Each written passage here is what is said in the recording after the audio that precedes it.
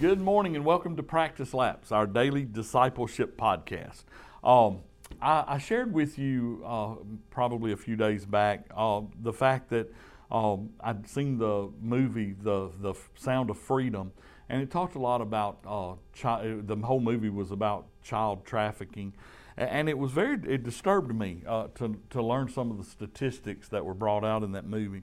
And so I began to think about that, and you know, so much of my life now is affected by my grandchild. There is something that I had no idea what an enormous effect having a grandchild would have on my outlook and my viewpoint about certain things.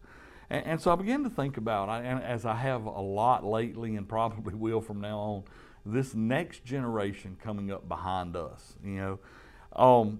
And I was thinking about Romans 10, verse 14. It says, "How then shall they call on him in whom they've not believed?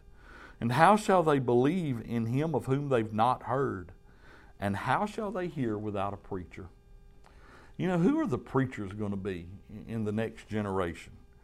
And how are they going to become the preacher if they don't hear the message, if they don't see it modeled in the life of children?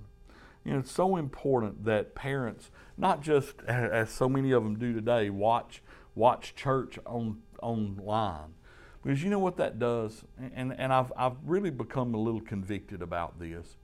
When we watch our church online, or we watch it on television, and that's the church that our kids see from us, then our church becomes equal with everything else that you sit in your living room and watch. And if you think about that, that doesn't bode well for the condition of the church.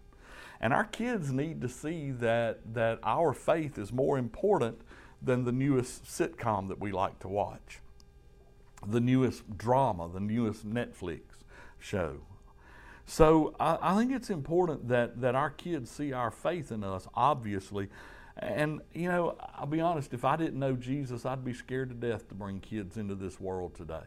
Especially, as I mentioned, you know, seeing some of the things that have come to light in my own realization of how messed up this world really is right now.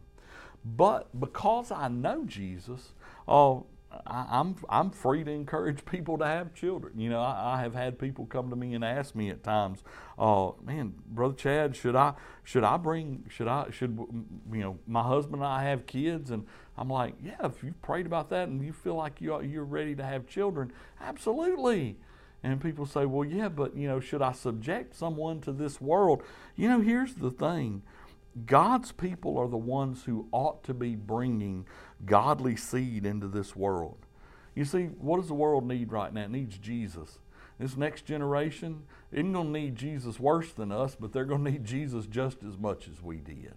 And the voices that cloud and the voices that distract from the message of Christ are getting louder and louder.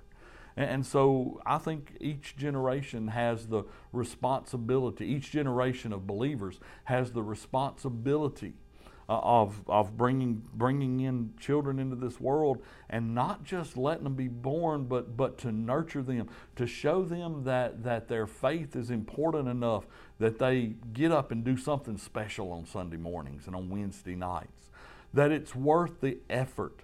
Yes, there are easier ways to do it, but don't we want to send the message that our Jesus is worth not having to do everything the easiest possible way? Oh, man, I think that's important. So I would just say to you, some of you who are younger who watch our podcast every day, are you thinking about having kids? Or maybe some of you who are older and your children are thinking about having kids, or maybe your grandkids are thinking about having kids. Encourage them. Tell them that they need to walk and live what they believe, what you have taught them, and they need to bring children into this world who will also do the same thing, so that we might be able to influence the future for Christ. And that's today's practice lap. I hope it helps you to run the race well.